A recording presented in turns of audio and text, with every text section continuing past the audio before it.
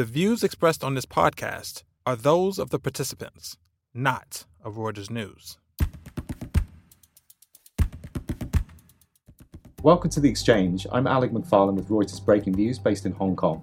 Last year was a blowout year for venture capital fundraising in China. Ant Financial raised $14 billion in a single round. Pinduoduo raised $3 billion before it went public. But since then, deal activity has dwindled and fundraising has slowed significantly. Joining me in the studio to talk about this turn of events is Jixun Fu, Managing Partner at GGB Capital. Jixun is consistently recognized among the top VCs in China and counts 12 of his investments as mega unicorns, including Didi Chuxing, Ctrip, and Tujia, which is China's answer to Airbnb. Welcome to the studio. Thank you. Jixun. My first question is, venture capital deals and fundraising in China has fallen sharply recently. What's driving the slump? Yeah, sure. So if you look at the whole innovation momentum that happened since 2011 with mobile internet, alongside it with it is the share economy, the whole idea of share economy, O2O, etc. So that carries a lot of the investment momentum that we saw in I would say through 2017 and maybe first half of 2018. I think that innovation momentum has since kind of like plateaued, and we've seen a couple of IPOs, a number of IPOs last year. Some did relatively okay, but there are quite a few that actually kind of fell short of the expectation. So I think we are seeing a lot of these sort of shift back from the market and a signaling effect. And so the innovation momentum that we saw years ago is kind of slowing down. Then again, if you look forward, and we have kind of explored the idea of 5G, and there's been quite a bit of conversation around 5G in China, I think that will bring a new set of innovations and a new set of momentum and capital deployment behind that. So I think things like that goes in cycle, and I will say is one of those natural sort of a slowdown, if you will. And we'll see when the next innovation curve comes or momentum comes, more capital could be deployed. Now, there is a fair amount of capital being raised last year, including ourselves. We raised close to $1.9 billion. Our peers, Sequoia, Hill House, and others have raised a lot of capital as well. So there's capital to be deployed. And there are pockets of hotspots. So in the areas of enterprise, cloud computing, we are seeing companies and our portfolio companies getting multiple term sheets and reasonably good valuation. So there is hotspots that's still getting a lot of tractions, a lot of interest. But on a broad-based level, if you look at the macro numbers, yes, it has come down. And some of the aversion from investors, I mean, what is the main point of concern, would you say, and how warranted is it? I think that for the investors, is if you are looking at some of the later stage stuff and some of the names that you mentioned, it's really mark to market and really looking at what the capital markets and the future value of that company is going to be. And so quite a number of investors got burned, right? For some of the late stage deals that were done earlier and went IPO and now is kind of underwater. So that creates a certain angst and questions around valuations. So investors really want to look at valuations, and gone are the days where you just look at growth and top line numbers, and people are looking at burn and possibility of profitability numbers today. So I think you are seeing many more companies actually switching gears from growth to profitability, and that is going to matter a lot to investors. And for you, what's the biggest kind of issue with the current market that's keeping you awake at night, and how are you addressing it? Well, I think I sleep pretty well. That's good to hear. So I think there's still everything that's happening with US. I think in the enterprise space, one of our portfolio companies, Slack, just went IPO, which is great performance, and we have quite a number of lineups in our US portfolio going out. Similarly in China, so I think there's a healthy pipeline. Really depends on how the capital market reception. We'll see in the next 12 to 18 months some of these IPOs. I think beyond the markets, I think China, we are really looking at going beyond consumer, going into enterprise, AI slash robotics on driving some of the productivity and efficiency growth in the market. So those are the areas where we start to look at a lot. I would add that the other markets that we spend quite a bit of time thinking about is the emerging markets, the next billion users, which my partner Hans kind of spoke about most recently. India, Southeast Asia, Latin America combined, that's like the next billion users. And their consumption behavior is shifting from less than an hour a day to, China is 4 hours a day in terms of internet usage. So the mobile internet adoption is just at the beginning. The usage adoption will continue to rise. There'll be more services that will be launched. And so that is, the next billion opportunity that's out there in these emerging markets, which we are also trying to explore. Great. And I mean, China hasn't been through a big bust like the US did after the dot-com boom, has it? So are there any signs of a similar shakeout around the corner in China? And if so, what could trigger one, would you say? I think we've seen some of these sort of bubble that came up. In fact, in 2000, I recall there was a bubble in China, although it wasn't as prominent. So Sina, Sohu, NetEase at that time went IPO, and the combined stock value will collapse below 200 million US back in 2001, 2002. And then you have the rise of the BATs that come later. So we've seen cycles like this, even though they are smaller, and we've seen cycles in 2008, the financial crisis, and we may be seeing quite a bit of a slowdown that you just mentioned as well, and companies kind of shifting gears to beyond growth into more positive unit economics. So I don't kind of feel that there is going to be a major bubble burst that will kind of collapse the market.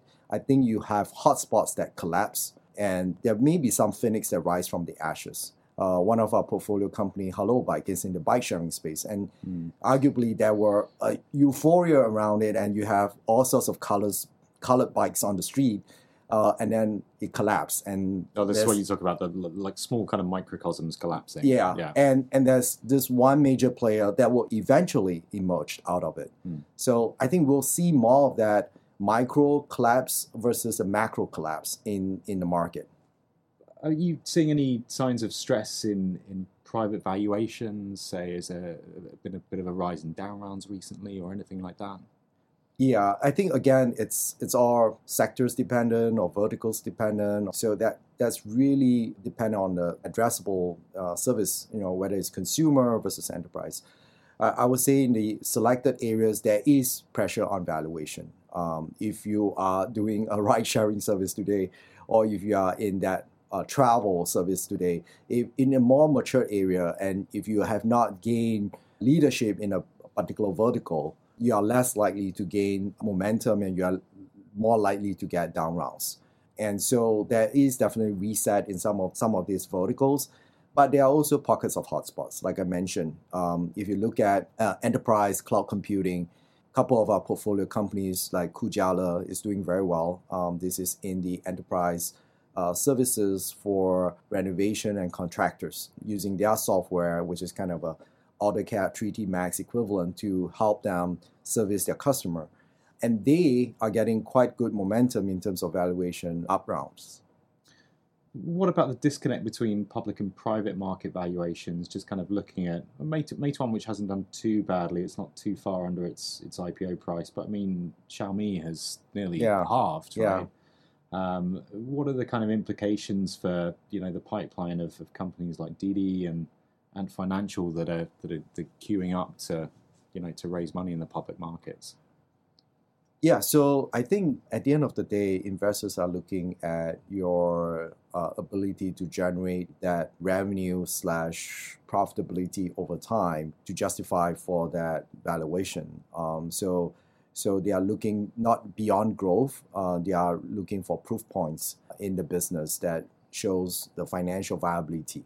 So I think whether it's the Didi or the Ant or the Meituan and Xiaomi itself also needs to find growth beyond the China market and into some of the other emerging markets. So I think in order for you to justify your valuations, you have to address the market concerns, which is not just simply growth, but healthy financial projections.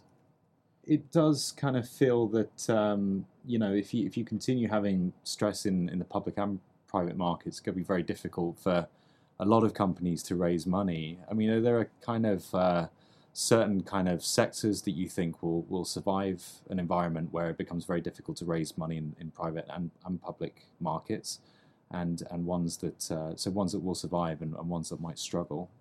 Yeah, so I think it really comes down to the sector and the thesis. So if you are in already a very proven market where there's obvious leaders, so if you were to try to list an e-commerce company today, it gets more difficult. Obviously, you have already Alibaba and JDs and whatnots.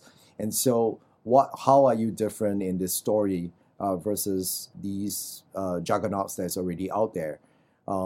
So I think really it comes down to the verticals. But there are also new categories and new verticals and new stories in, for example, logistics, in education, in healthcare. These are new verticals that you have not seen category leaders, and these leaders could still be rewarded for their upside potential in the capital markets, and they will still be welcome in the capital markets. Is this having any kind of positive results for you as a VC investor? So with some of this kind of pressure, are you getting better terms on deals, for example? Yeah, I think that valuation, again, there are areas where you start to see pressure and down rounds and whatnot. And these are areas that the thesis may already been played out and it may be broken. Even though it may be lower valuation, you may not want to touch it. And then you have areas where it's still emerging, and we are seeing that valuation has not really come down a whole lot. What you do have is you have more time. So you have more time for your diligence. You have more time to exercise your judgment. Compared to previously, there's so much interest and momentum and multiple term sheets in the competitive environment drives up the valuation and it shortens the time to your due diligence. Whereas now you just have a little bit more lag to actually observe and identify with the growth momentum with the company. Mm-hmm. Are you seeing, like, at the kind of peak last year when, like, Ant and Pinduoduo and Mangbang raised, like, record sums of money? Yeah. Were you seeing, were any kind of, like, sort of loosening of terms that were particularly onerous for you?